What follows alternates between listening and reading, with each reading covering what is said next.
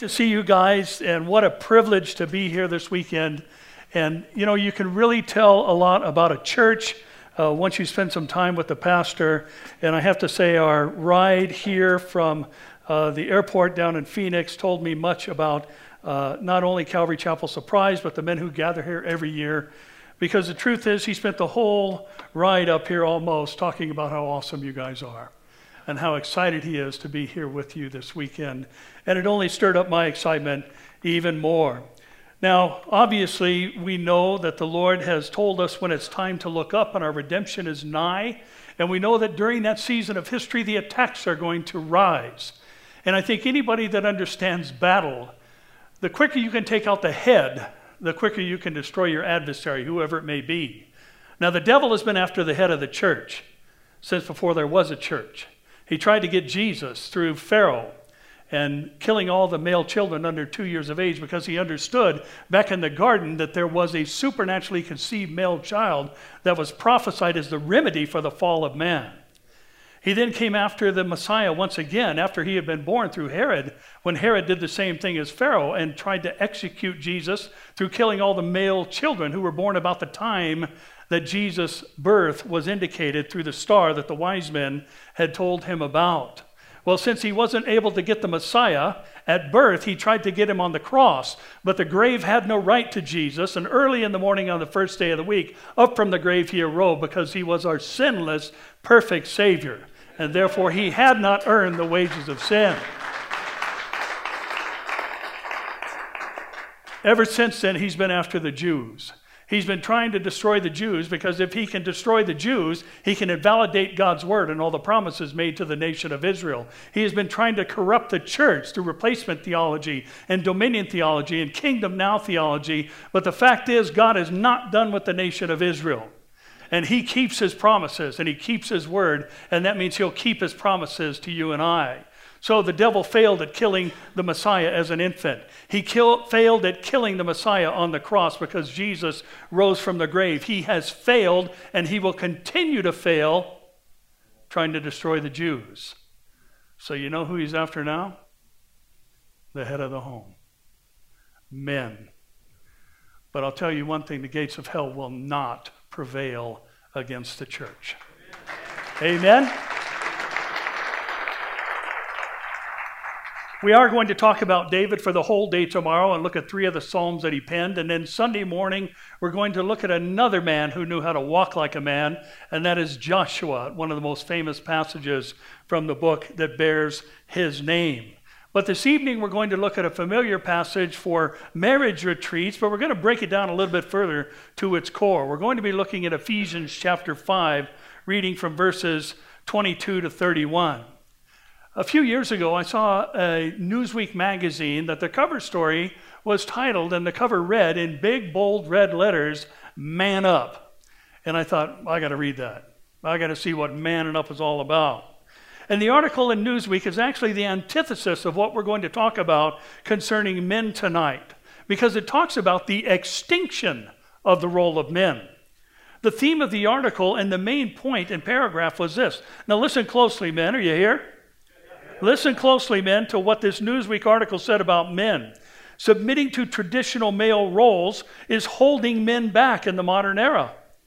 And the time is now for men to be boldly moving into a more evolved, maybe even, get this, maybe even more womanish version of manhood. I don't think so. That's not man up, that's man down. And listen this evening. If we're going to walk like a man, we're going to need to know what a real man is. And our text is going to help us along the way tonight. And men, what our homes and what our churches and what our country needs is men who will man up. Men who will live up to what God has ordained as standards for his men, the traditional role and plan of God. And listen, becoming more womanish is not God's plan. And you know, society keeps asking us to get in touch with our feminine side. I got in touch with my feminine side via text right before I came up here and said, be praying, I'm about to speak. My feminine side is 5'7", and she's a blonde beauty, and that's the only feminine thing about me, is the woman God has given me. You know, I am constantly reminded of the male-female differences, as we're going to be reminded in our text tonight. It happens every time that I go to the mall with my wife. And some of you are thinking, you go to the mall with your wife? Yes, I do. And when we go to the mall together, inevitably, and I cannot tell you how many times another woman has approached my wife and said, "Oh, I love your shoes." Or, "I like that outfit you're wearing. Your hair is beautiful. I love what you put together." And they have a moment together, and she replies and says something kind to this lady who has blessed her with such wonderful compliments. And she highlights something about them, and both women walk away feeling good about themselves. Now, men, if some dude walks up on me and says, "You're looking mighty good today," I'm going to say, "Back up, Barbie. I don't march in that parade." We are different. Amen? We are different by God's design. And the section of Scripture we're going to look at tonight pertains to marriage, but at its core, what it's highlighting is the differences from creation between men and women. So instead of tearing down the role of man, our mission tonight is to build up the man to the role that God has ordained for him. Proverbs 20 verse 7 says, "The righteous man walks in his integrity, and his children are blessed after him." Now, the principle stated here is obviously directly applied to a father. However, the word children is a Hebrew word that also can be translated as those under one sphere of influence. So in other words, this applies to all of us tonight. And we'll make some points along the way as we study Ephesians 5:22. So guys, you ready to man up? Yes. Well, okay, there's one. I got one. Do I have two? You ready to man up? All right, let's do it. Ephesians 5:22 through 33. Read along. I'm reading from the New King Jimmy, if you're reading that same translation. Wives, here's the favorite verse of all men. "Wives, submit to your husbands."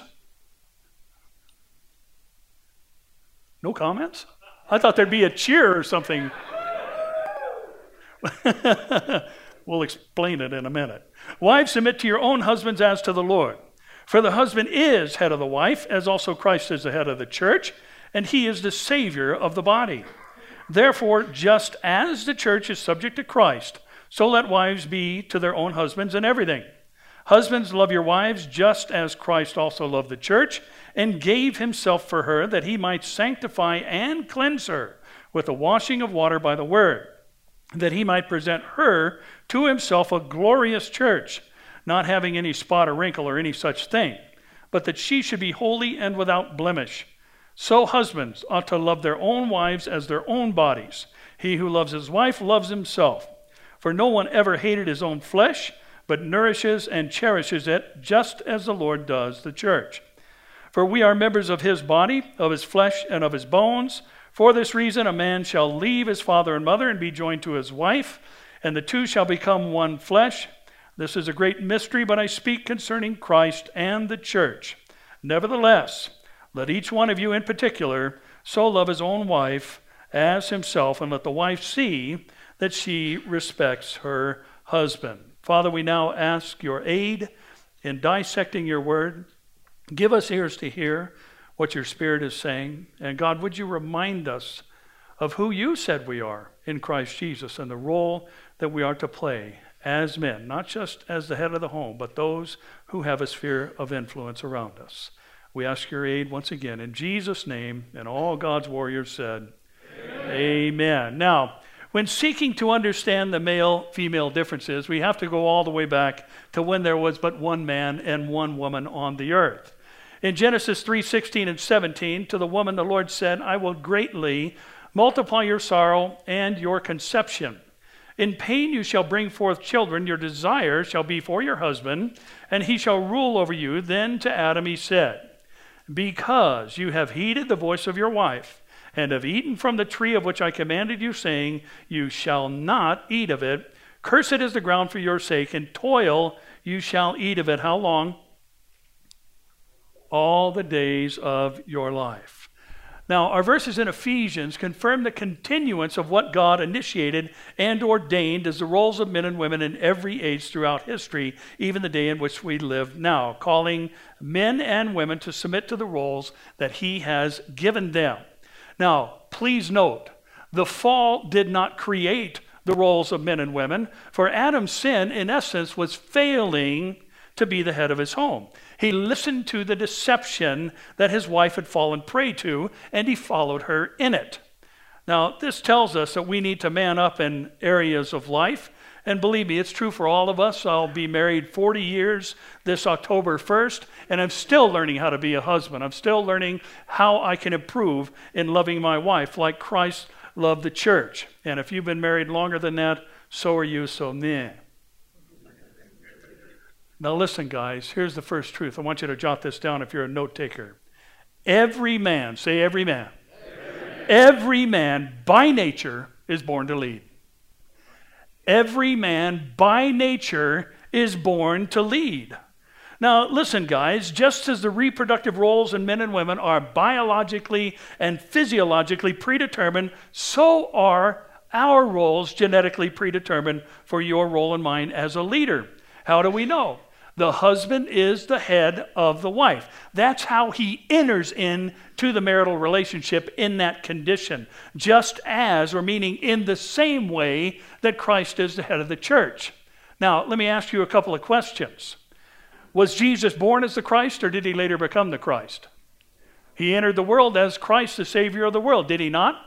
Did at some point in his lifetime he receive the messianic anointing and suddenly become Christ, or did he enter into the world as the Savior of the world? So, indeed, his act upon the cross and in the tomb and up in the on the first day of the week was what he was ordained to do. It's what he brought into the world when he came.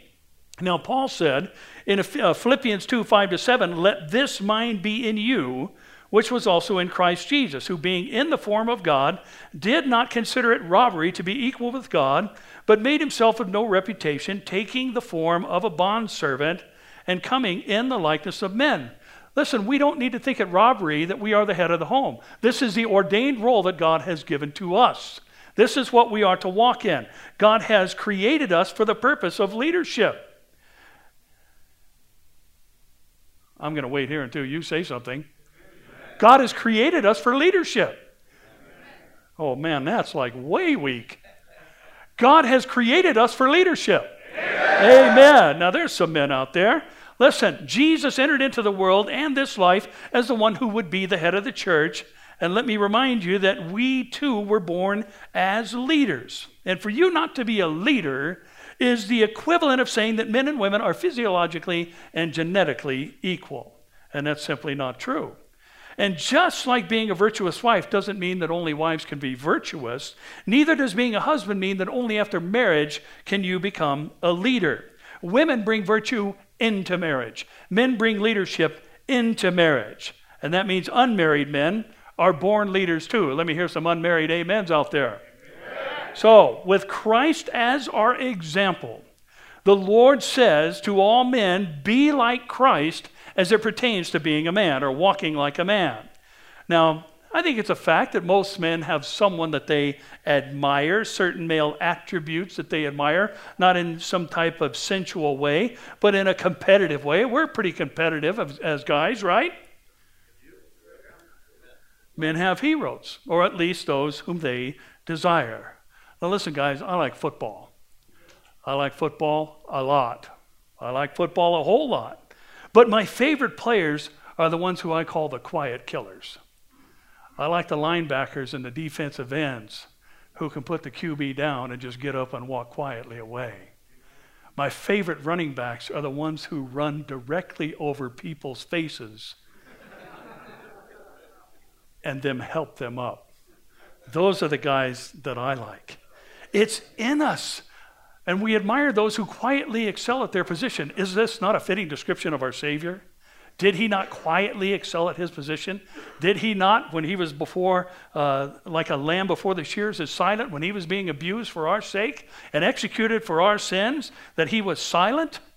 Because the fact of the matter is, if Jesus would have spoken when he was being beaten, the only thing he could have said would have condemned us as guilty. He didn't deserve one stripe on his back, did he? But he manned up and he took them all for somebody else. And this is how the Lord says we're to love our brides. It's in us, guys. I saw it even in my own grandson when he was 6 years old. He's 13 now. But as a young boy, at 6 years old, my daughter-in-law said to him, "Tanner, why don't you do things the first time I ask you to?"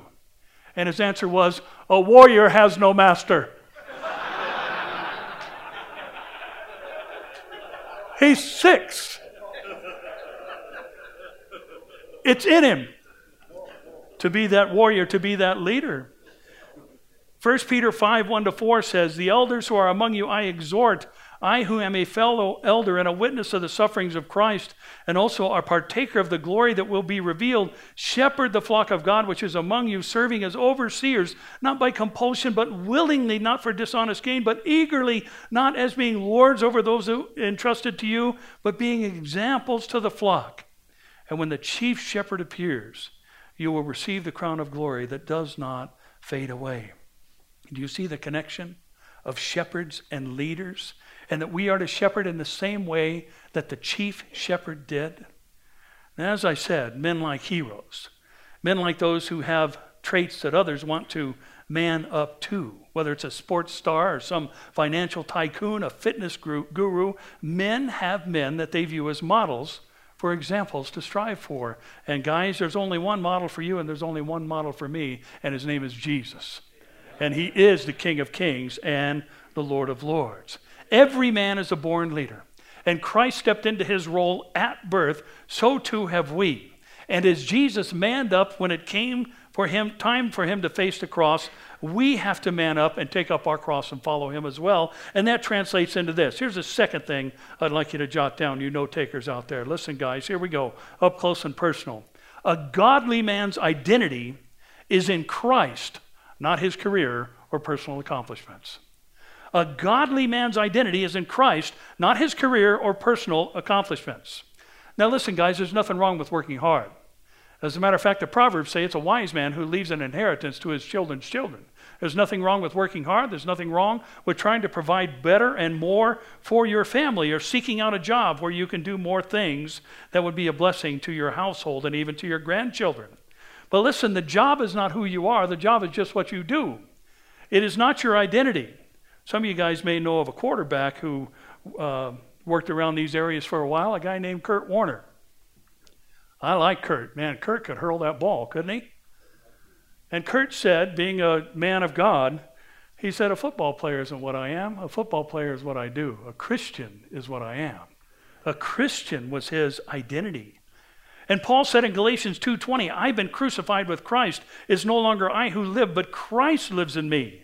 And the life which I now live in the flesh, I live by faith in the Son of God, who loved me and gave himself for me." I love how Paul and John referred to themselves in such an affectionate manner. Paul says, "Christ loved me. He gave himself for me." John describes himself as a disciple whom Jesus loved. Men, God loves you. Amen? And Jesus is the demonstrated proof of that great love. And therefore, our response to him is to crucify self. We've been crucified in Christ, and no longer us who live, or even living for ourselves, but living for him. And men, if you're living for your career and accomplishments and personal accomplishments or goals, and not for Christ, it's time to man up. As Pastor Chuck used to say, only one life will soon be passed, and only what's done for Christ will last. God is to be in his kingdom, is to be our top priority. Amen? Amen? And be a lawyer, but be a Christ follower first. Be a salesman, work in a warehouse, but be a Christ follower first. Be a truck driver, but be a... That's all the hints I'm going to give you. Be a truck driver, but be a Christ follower first. Because the fact is, this life accomplishments will mean nothing when we arrive in heaven. And only what we've done for God's name and glory is going to be rewarded. And get this, even though providing for our families is a command of God, it's what we do for his glory that is going to be remembered forever and rewarded as well. Man, if you're going to have a role model, make it Jesus. Model your life and your life plans and steps after him. Let's take up our cross of sacrifice and submission to our Savior above anything else we do. And if anyone is going to lead the church out from under the influence of humanism today that has encroached upon the body of Christ, it's going to be the men in the church. It's going to be men manning up and walking in their roles that is likened unto Christ being the head of the church, whether they're a single man or a married man. Men who put God first. Men of whom it is said, I see Jesus in everything that they do. Wouldn't you like to be, or to have that as your testimony? Everything this guy does is about the Lord. Everything that he does is about glorifying God. He works harder than everybody else, but not for himself, for God's glory. He's the first one at work and the last one to leave, and he gives all credit to God. Wouldn't you like that to be your reputation, that people see Jesus in you? That's what was said of the apostles. They'd been with Jesus. They were followers of Jesus. Listen, there's no man like the God-man. And he is to be our identity. He is our role model. Now, guys, I like the movie Tombstone. Anybody else like Tombstone? Man, that's a good movie. I love it when Wyatt Earp says to Johnny Tyler, you going to skin that smoke wagon or stand there and bleed? Man, I like that. I like it when Doc Holliday says to Johnny Ringo, I'm your huckleberry. You know what a huckleberry is? It's a pallbearer. You get it? You see what he's saying to Johnny Ringo? I'm going to take you out, son. Man, I like that. It makes testosterone come out of my pores. I like that kind of talk.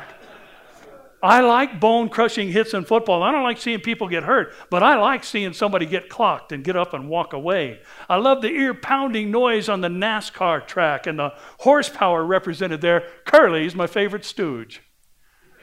He's yours too, right? Now listen, here's the point. You don't have to turn in your man card to follow Jesus. As a matter of fact, real men do follow Jesus. And if there is ever anyone born that we want to be like, it's Jesus. There's no man like the God-man. He's tough and he's gentle. He told phonies what they were all about, and he told sinners how to be saved. People wanted to kill him, and he could take a hit and protected those that he loved. He manned up. Jesus is the ultimate man's man. Isaiah 53:7 says, he was oppressed and he was afflicted, yet he opened not his mouth. As we mentioned earlier, he was led as a lamb to the slaughter, and as a sheep before its shears is silent, he opened not his mouth. Listen, Jesus told it like it was, but he didn't talk trash. He spoke the truth, and he spoke it in love. He was always about his Father's business. John 8:29 says, I always and only do that which pleases the Father. And since Christian means Christ-like, should we not live in that same manner? Should we always and only do that which pleases the Father? Now listen, guys, we're talking about high standards here, but we're also talking about being representatives of the King of Kings and Lord of Lords, ambassadors for Christ. Shouldn't our standards be high? Shouldn't our expectations of self be high?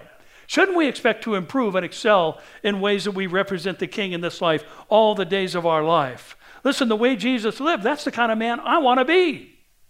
I want to be like Jesus, and I believe you do too. I'm pretty sure. Amen. Okay. Take a second look at 26 and 27 once again. Paul says that he might sanctify and cleanse her with the washing of the water by the word, that he might present her to himself a glorious church, not having spot or wrinkle or any such thing, but that she should be holy and without blemish. Now, does this not imply that a man who can wash others with the word must be a man of the word himself? And of course it does. And in this age of things like sexting and friends with benefits, which are the byproducts basically of the pornography invasion, listen, men, tune in here. Listen to this. A man's respect for women reflects a man's respect for God. A man's respect for women reflects a man's respect for God. Now, guys, there is no such thing as a Christian player. There is no such thing. Christians, there are some things that Christians just aren't, and we're going to talk about that in the morning. Let me ask you about our role model, our hero, the one we model our lives after. Was Jesus known for scamming on the ladies? No, of course not. Was he a respecter of women? Yes, he was. And a man who loves Jesus is going to be a man with respect for women because of their respect for God. And Mark 15:40-41 says, there were also women looking on from afar, among whom were Mary Magdalene, Mary the mother of James the Less, and of Joseph, and Salome, who also followed him and ministered to him when he was in Galilee, him being Jesus, and many other women who came up with him to Jerusalem. Many women were involved in Jesus' ministry. He did not belittle them. He did not treat them as they were to be seen and not heard. Remember Jesus' encounter with the woman at the well in John 4? A woman who was steeped in sexual sin. She had 5 husbands and she was now living with a man, and Jesus was telling her that he's the Messiah and he has a better plan for her life. And at this point, John 4:27 says, the disciples came and they marveled that he did what? He talked with a woman. They couldn't believe that Jesus was talking with a woman. Yet no one said, what do you seek, or why are you talking with her? Listen, Jesus wasn't about degrading women. Nor did he fall prey to praying like the rabbis of his day, who prayed every morning, Lord, thank you that I was not born a Gentile or a woman. And Jesus saw women as wonderful. He saw them obviously as part of the creation of God, called to serve their king as such, a comparable helpmeet to the husband should they be married, those worthy of respect as they submitted to him. Now in John 8:3-7, the scribes and the Pharisees brought to Jesus a woman caught in adultery. And when they had set her in his midst, they said to him, Teacher, this woman was caught in adultery in the very act. Now Moses in the law commanded us that such should be stoned, but what did you say? And they said this, testing Jesus, that they might have something of which to accuse him, violating the law of Moses. But Jesus stooped down and wrote on the ground with his finger, as though he did not hear. So when they continued asking him, he raised himself up and said to them, He who is without sin among you, let him throw a stone at her first. Now let me just take a little pause for a commercial break and do a little doctrinal housekeeping. There's a lot of things that are speculated about this, what Jesus wrote in the sand. Some say he was writing their sins. Some say that he was writing the 10 Commandments, and we really don't know. And where the Bible is silent, we should be silent. However, what we do know within the text is that the Pharisees and scribes brought up the law. And the law said when someone was caught in the act of adultery, the man and the woman had to be present. And he who caught them in the act of adultery had to be the one who cast the first stone. That's what the Levitical law said. So when Jesus said to them, let him who is without sin cast the first stone, he was saying, you're in sin right now because none of you caught them. And the oldest to the youngest caught on to what he was saying, and they left in that specific order. Jesus said, you're sinning right now. And therefore, you casting a stone would be a sin. Jesus didn't let her off the hook for her sin. What did he say to her? He said, go your way and do what? Keep on sinning. No, he said, go your way and sin no more. And listen, just looking at this, any woman who says the Bible is sexist has never read the Bible. They probably got the idea from watching and listening to some Christian men. And any man who thinks women are just sexual objects and not precious rubies in the eyes of God doesn't understand women either. And men, listen tonight. A true gentleman is a gentleman when no one's looking. They're a gentleman all the time. Now, it's highly likely, at least in my mind, that there are some men in this room who are letting a mouse push them around. I mean, a computer mouse. I have no doubt that there are men here who are letting a remote control them. Or sheets of paper with pictures and a cover cause them to disrespect and degrade women who have compromised their role as modest and moral before God. Let's man up from that. That's not something that's to be a part of our lives. Be like Jesus, a man who respected women and had a far more elevated view of them than many men even do today, through belittling them through pornography and as sexual objects and talking to them as though they are beneath men. A man who wants sex from another woman or even a picture of her when God has said sexual thoughts and actions are only for the one you are married to does not have God on the throne of his life, and he's yet to man up in this area of sexual respect. And listen, sexual drive is just as natural as getting out of bed and breathing for men. But a godly man has taken up the cross of protecting the purity and sanctity of women, not only in their eyes, but in the eyes of others. Some years ago, my son, when he just reminded me, my son was a linebacker on his high school football team, and his girlfriend was a cheerleader. And one day, for some reason, I don't know why, when I turned 16, I was at the DMV getting my license. But my son was 17, and he still didn't have his license, didn't have a whole lot of interest in it, maybe because his girlfriend had a car, I don't know. But I went to pick him up one day from school, and I saw him in his Letterman's jacket and his girlfriend in their cheerleading uniform walking towards the car, and I said, he's done. That's going to be his wife. And sure enough, at 19, they got married. But when they were dating, I had rules for him. I wanted to protect her.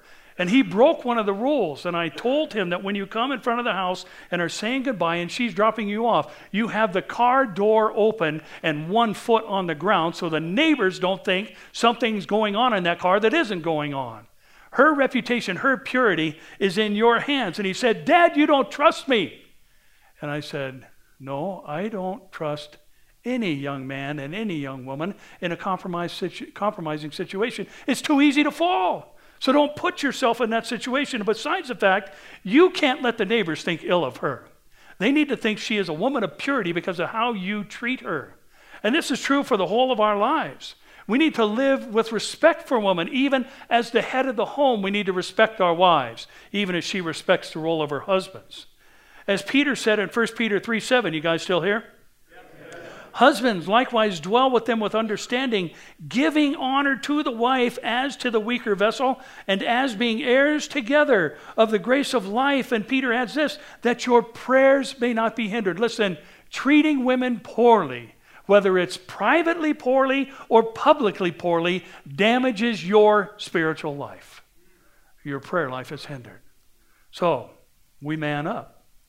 And we have to understand, as Peter describes women as the weaker vessels, not only does that speak of their physical abilities and capabilities and muscular structure and all those things, but they're weaker in other areas as well. And some women fall for players because they have a weakness for Rico Suave. Have you ever seen a woman that you're thinking, what are you doing with that idiot?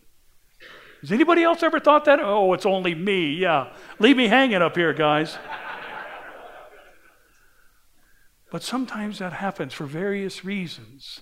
And therefore, we need to be the protector and the respecter of all women. And it begins with who we are privately. It begins with who we are. When no one can find out, when no one can see, we are to be a respecter of women, that our prayers may not be hindered. Somebody say, Amen. Now, another glance at verse 31, and we'll pick up another observation here. For this reason, a man shall leave his father and mother and be joined to his wife, and the two shall become what? One flesh. This is God's miracle math. For us, 1 and 1 is 2. For God, 1 and 1 is 1. Now, for this reason, a man shall leave his father and mother. That means when a man enters into a marriage, a new home is started, and a new woman is now the woman in the man's life. And a man, like what Christ did for the church, gives up all for his bride. Now, that doesn't mean that a man breaks ties with his family and friends and never sees them again. That's not what's being said there. But it establishes an expected depth of commitment to one woman for the rest of his life. And Paul follows this by saying this is exactly what Christ has done for the church. In Philippians 2:8-11, we're told, in being found in appearance as a man, he, Jesus, humbled himself and became obedient to the point of death, even the death of the cross. Therefore, God also has highly exalted him and given him the name which is above every name, that at the name of Jesus every knee should bow, of those in heaven and those on the earth and those under the earth, and that every tongue should confess that Jesus Christ is Lord, to the glory of the Father. Now, here's the point, men. Humility is a powerful male attribute that separates God's men from the world's men. Humility is an attribute that is exclusive in the sense presented in Scripture to the men of God. Now, what this tells us is this. Here's the deal, guys. Listen, here's the next thing I want you to jot down. In order to man up, you must first bow down. In order to man up, you must first bow down. Jesus humbled himself, and by that, he was exalted above every other name. And a man who humbles himself before God is going to be a man who is looked up to by others. Wives will look up to them. Children will look up to them. Co-workers will look up to them. Even some inmates will look up to them. This kind of man is one who is not like everyone else. He's a man who can carry a cross. And no matter where he is, no matter what his situation, he is someone to be looked up to. And in Matthew 16:22-27, Peter took Jesus aside and began to rebuke him, saying, "Far be it from you, Lord, this shall not happen to you." But he, Jesus, turned and said to Peter, "Get behind me." Who knows the next word? Satan. "You are an offense to me, for you're not mindful of the things of God, but the things of men." Then Jesus said to his disciples, "If anyone desires to come after me, let him deny himself, take up his cross, and follow me. For whoever desires to save his life will" what? "Lose it. But whoever loses his life for my sake will" what? "Find it. For what profit is it to a man if he gains the whole world and loses his own soul? Or what will a man give in exchange for his soul? For the Son of Man will come in the glory of his Father with his angels. Then he will reward each according to his works." This is an amazing interaction between the God-man and a human. Peter steps up and tells the Lord what to do. And the Lord responds and says, "Peter, if you want to man up, you better bow down." And this is the thing for you and I, men. Society has no clue what it means to be a man. After all, last year's Woman of the Year was a man, according to Time magazine. Bruce Genderbender. Many of you know of him from time past. And listen, I don't care how much lipstick he puts on or what kind of dress he wears or whatever else he does to his body. His DNA says boy. Amen? Amen? Now,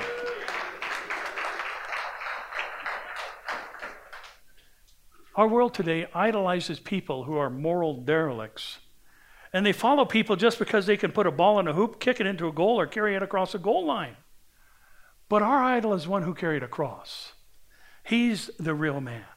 And we have to bow to him in order to man up. So here's the question for all of us tonight. Are you a man of spiritual surrender or a man of worldly pride? Are you a man who proves a love for God by imitating Jesus' treatment of women? And a man, when asked about what he does, the first thing he should say is, "I'm a Christ follower." Not what he does for a living, but who he is while living. And after all, men, every single one of you is a born leader, just like the God-man. You can shun it, you can ignore it, but you can't change it. The only thing you can do is lead in the wrong direction. But as a born leader, we, like Jesus, will be most effective by submitting to the will of another. In Luke 22:41-42, when he, Jesus, was withdrawn from them about a stone's throw, and he knelt down and prayed, saying, "Father, if it is your will, take this cup away from me. Nevertheless," who can finish it? "Not my will, but yours be done." Personalize that, man. That needs to be our prayer every single day. And when Jesus became a man, he submitted himself to the will of the Father, though he was God himself. And listen, he did this in order to protect others from eternal damnation. And this is the same thing that is to be reflected in our lives and in our homes and our circles of influence. We are to be such men. Listen, he put saving you and I even above the brutality and beating of the cross. And as the Bible tells us, he despised the shame. The creator of the universe hung naked and open for passerbys to see, who mocked him and wagged their heads at him and said hateful things to him, the one who came to save them. Yet he went through all that for the joy that was set before him, which was the saving of our souls and our reconciliation to God. He even allowed the massive abuse of his own body for the sake of other people. There was just no other way. So he manned up and he did what he had to do. And he did it like no man has ever done it before. And just to use a colloquialism of our day, Jesus is the man. Amen? He's the man. He's the God man. He's the role model for every man who wants to please God. Guys, we don't need to become more womanish in this devolving culture. We need to become more like Christ. That's the only way things are going to change. And listen, as I said at the beginning, it doesn't matter how long you've been at this. It doesn't matter how long you've been married. It doesn't matter how long you've been a Christian. Your target should be, when you get up in the morning, to be a better Christian than you were yesterday. And if you're a husband, to be a better husband than you were yesterday. Because the fact is, the one who has modeled these things for us is absolutely perfect. And we're not. Amen? And we're not. In other words, it's time to man up. And listen, here's the awesome thing. When we man up through bowing down, we can do like he did and go out and change the world. That's what God has for you. That's what God has for me. Who's in? Amen. Bow your heads with me, guys. Father, again, we are so grateful for your word and framing things out for us so we can better understand how to take our divinely assigned role and attributes and walk like a man throughout life. And even as we'll see through David and his writings tomorrow, God, you have wonderful plans for us, even in the midst of the struggles of life, the trials of life, and the failures of life. We can still man up and walk as Christ did. And Lord, we thank you for the opportunity we have to get away this weekend and focus on you. And guys, while your heads are bowed and your eyes are closed, let me just ask you in this moment, maybe something rang a bell with you here tonight. I know maybe some of you got zinged about the looking at things you ought not to and not manning up in that area and being disrespectful to women via looking at magazines. Or maybe there's even somebody here who's got an inappropriate conversation going on with a woman they're not married to. You need to man up by knocking that down. And maybe some of you are the one getting pushed around by a computer mouse, or maybe you're the one being controlled by a remote control and watching things when nobody's looking that are inappropriate on your television screen or your computer monitor. Listen, it's time to man up. Jesus is coming soon.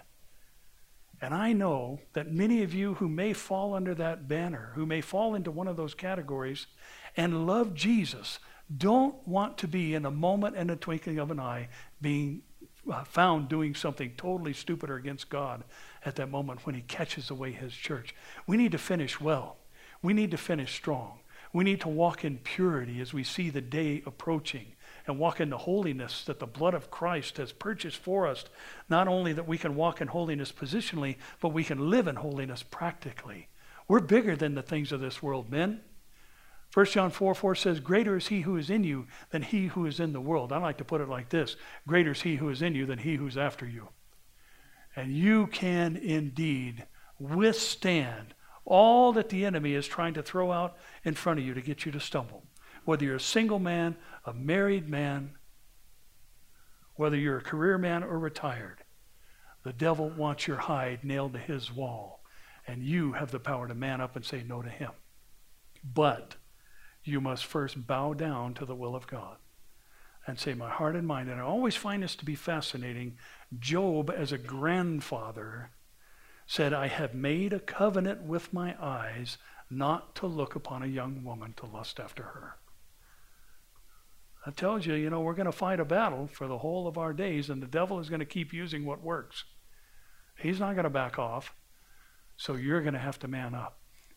So whatever that may translate for you, something that resonated with you here tonight, if you want to say to the Lord Jesus Christ, not to me or this message, but if you want to say to the Lord Jesus Christ tonight, I'm manning up right here, right now, over things that have been taking me down. If that's you, I just want you to lift your hand to the Lord and say, I'm standing for you, Jesus. I'm manning up right here today.